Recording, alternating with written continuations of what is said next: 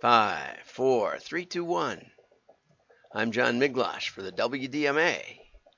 We're going to get to that direct mail today. It's the last thing I do. But here we go. This is a commercial for the Dutch State Lottery. It says, "Don't wait for happiness to happen to you." And so the young man is coming over to see his dad in the nursing home. And Je vader zit daar. Thanks. father's in there. Pa, ik moet je iets vertellen. I got to tell you something. He brings out the picture of them taking a trip long ago. Nee, dat is toch veel te duur. Ik heb hem gewonnen. It says too expensive. Staatsloterij. He said, "I won the state lottery." You did? So he puts him in an airplane. They fly out to Lapland, I think it is. And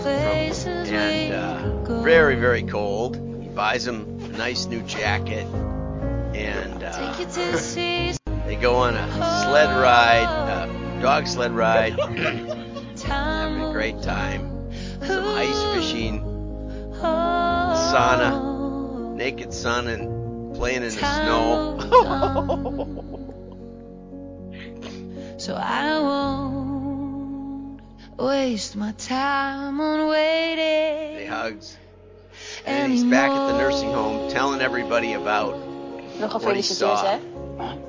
Met de staatsloterij. The nurse says, "Congratulations on winning the lottery." Yeah, Moet ik nog wel eens winnen? I still have to win it. I won't Zie je volgende week. So he told his dad waste my that he won, but he time on really waiting don't wait for luck to happen. anymore. Okay, New Year's Eve lottery jackpot, $30 million. Wow, that's something. Anyway, so he didn't really win the jackpot, but he decided to spend his money on his dad. So I hope my kids see that. I don't think any of them play the lottery. I explained to them how the lottery works. I said, if you're in a football pool with 10 other guys or 9 other guys and you each put in $1, what does the winner get? And they said, "I don't know, Dad, $10. I said, "Yeah, exactly." I said, "So if you're in the lottery with a million other people and everybody puts in $1 and you win, what do you get?" And they said, "Well, how about $1 million?" I said, "That would be an interesting answer. But actually, no, it's more like 200,000. They said, "What a ripoff." Yeah. And Dutch Lottery doesn't sponsor the show, so I am not worried about it. And I don't know what this is, but Stats Lottery has a big fish eating a little fish. I don't know what the symbolism of that is. Anyway, we better get on to this because we got a lot of stuff to cover. So let's cut this out and go to the PDF, and let's try and find it. Okay, so Amy Houston brought us that. Don't wait for luck to happen. I'll upload this every day. The show notes are available online.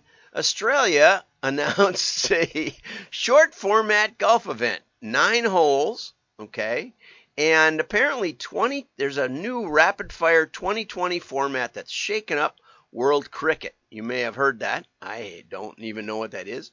But in this golf event for 9 holes, the scoring has changed. There's a bunch of Asian teams: Tokyo, Shanghai, Seoul, Delhi, and London, Los Angeles, and New York. And the scoring is 10 points for a hole-in-one, 8 for an albatross, which is like a double, which is like, if you get a hole-in-one on a par 5, you could get possible, I don't know how, maybe Bubba Watson or something. An 8 would be a 2 on a par 5. A 6 would be a 3 on a par 5. That would be a double birdie. And a 4 on a par 5 would be a birdie, and 2 for a par. And what's the advantage of this scoring change is that you're not penalized for taking crazy chances. You're not penalized because you go over par. I mean, you're penalized that you didn't make par, but you can go for the green over the water and over the sand trap and all the hazards and really pound it.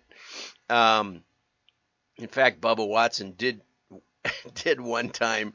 They tried to play the fastest par 5, and you don't have to do just one person. And it was a long dog leg around a lake, and Bubba hit it over the lake, but couldn't get it to the green. He hit it into a sand trap. Another guy put it up from the sand trap up by the pin, and another guy was up there to tap it in. And it was something like 40 seconds or something. They played the par 5, but you need that guy to be able to pound it over the lake. So you heard it here first, folks. I'm pretty sure. Google rolls out area busyness. Okay, there's a feature on Google Maps that highlights the busiest part of town, city, neighborhood, or area you want to visit, and instantly spots areas with more than usual crowds. Okay, so my daughter has a mug that says something like, "I'm going to stay inside and enjoy my coffee. It's just too peoply out there." So now, without even looking out the window, you can find out how peoply it is. And again, heard it here first, folks. I didn't hear that one. I haven't heard that one before. It was first tested in November 2021, and now it's going out. Okay. A pair of jewelry retailers are expecting growth. The reason I put this in, Moriarty's Gem Arts, there's a lot of background on retail that a lot of their business comes in, probably most of their profit comes in November and December. But because of COVID, foot traffic was down, and so they decided to make some changes. And the main thing they did at Moriarty's was pushing its online buying experience to its local customers through physical mail. Physical mail is another word for direct mail or ad mail, or some people even call it junk mail. I'm okay with that. What else can you throw away in your life? Nothing.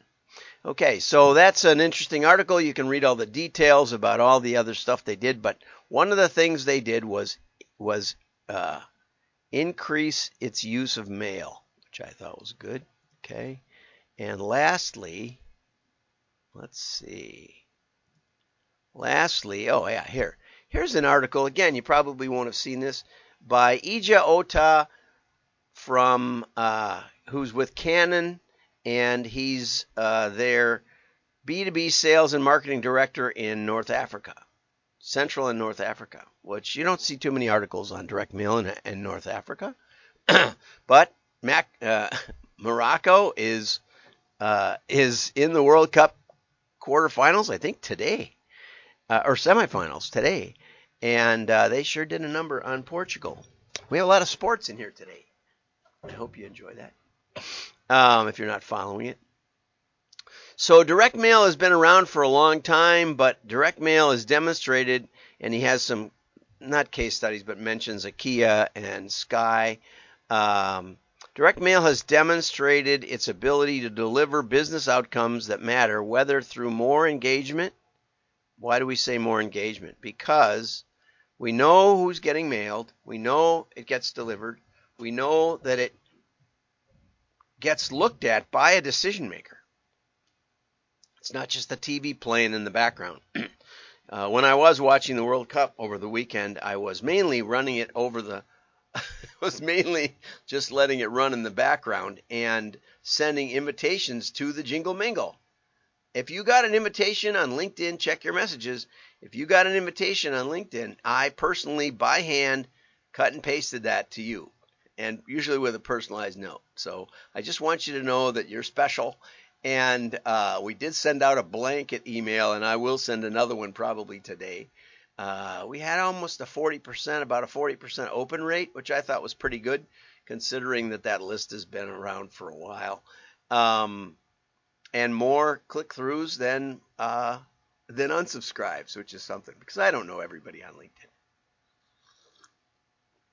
But I was going back and forth with Matthew Parker today, and he won't be able to make it because it's too late. And Jeff from Gunderson Direct said he couldn't make it because it was too early. So when your organization spans from Europe all the way to California, you have a hard time deciding when to throw a party. But anyway, so Gunderson's having their Christmas lunch, and I don't know what Matthew Parker's doing, but he's busy by that time of night. So that should be about like 8 o'clock at night over there. So it just shows you it's a small world, and we've got direct mail. And EG, if you want to come, I'll try to send you an invite. I think I reached out to you and connected. But anyway, direct mail continues to grow. Oh, back to the engagement. So we know it's delivered. We know it's looked at by a decision maker, not just something playing in the background. And direct mail demands a decision. Direct mail will not throw itself away. You have to decide, am I going to throw it away instantly? Am I going to save it like I saved my Ryan Reynolds tattoo? I may, if it's still around in the summertime, I may put it on just to try it out. I've never even had a temporary tattoo, so that would be weird, but appropriate probably. And so you can throw it away, you can save it, or you can look at it later, or you can make a decision right now. So all of that is engagement, and all of it is more engagement than most digital can command, because for the most part, it does throw itself away. It just goes away. It's like a billboard going down the highway. If you didn't see it, it wasn't there. It's gone. Now you're on somewhere else. So direct mail can be used at multiple touch points. Okay. Points along the buyer journey, and you can test them. And he doesn't really spend a lot of time in talking about testing, but the idea is that you take half the people that are coming to a particular point, like maybe they came to your website and they asked for more information, and it was a week ago. So now you have the option to send them more information because they gave you now their street address. But instead of doing all of them, just do half and see what the causal impact is, right? And that's how we can test along the buyer journey. I'm not a big fan of documenting the buyer journey because my buyer journeys are probably a bit chaotic. I don't usually know what I want, and they're usually short. If I decide I want to buy something, it's done. I buy it. That's all there is to it.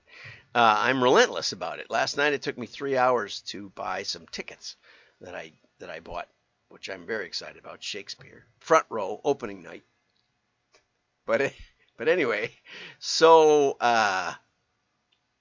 you can test along the buyer journey. And Brian Dillette at LS Direct told me that they test all the time when they do triggered mail, which is the next point in the article. And he said, well, we won't tell his big secret. Call me if you want to find out his big secret. There's a big secret in there. Okay, so Sky used direct mail to re-engage with customers. Apparently they'd canceled their subscription or let it lapse, and effectively restarting another buyer journey. IKEA used different touch points for long-standing customers only. So you don't have to mail everybody. That's the point. Okay, triggered mail. So somebody comes to your website within some specifications that, again, you might want to talk to Brian about. The buyer visits your site, and we can send him or her. We can send them immediately a triggered offer, maybe to drive store traffic. That was a big point in our work with Lovesac. And Brian was key to that. And we were key because we showed them the testing methodologies to find out which offers were the most effective to drive store traffic, which took them from 50 million to 100 million in the 3 years that we worked with them. And they went public, and that's public information. You can see their sales history. So be sure to hold out elements, especially mail, in the buyer journey. You'd like to test other things, but oftentimes there isn't enough engagement to see a real impact in the buyer journey. So you can target them by mail as soon as they've shown interest. You can also use it for cart abandonment. It's a great thing. And you can, well, he reminds us again of IKEA targeting only its most loyal customers. There's there's a point of diminishing returns, especially if you've been regularly testing with or mailing or selecting with RFM so that you're getting the most recent buyers. Test for increased ROI. I love it that he's, see what works. Trialing, I've never seen that word before. Maybe it's an African word. I'm thinking it means testing, but it's a synonym. So, yeah. And then he says, take these case studies out to the marketplace and you will have steady customers growing their business. And that's it for today. Have a great day. Like and share. Your friends will know you're smart. Bye-bye.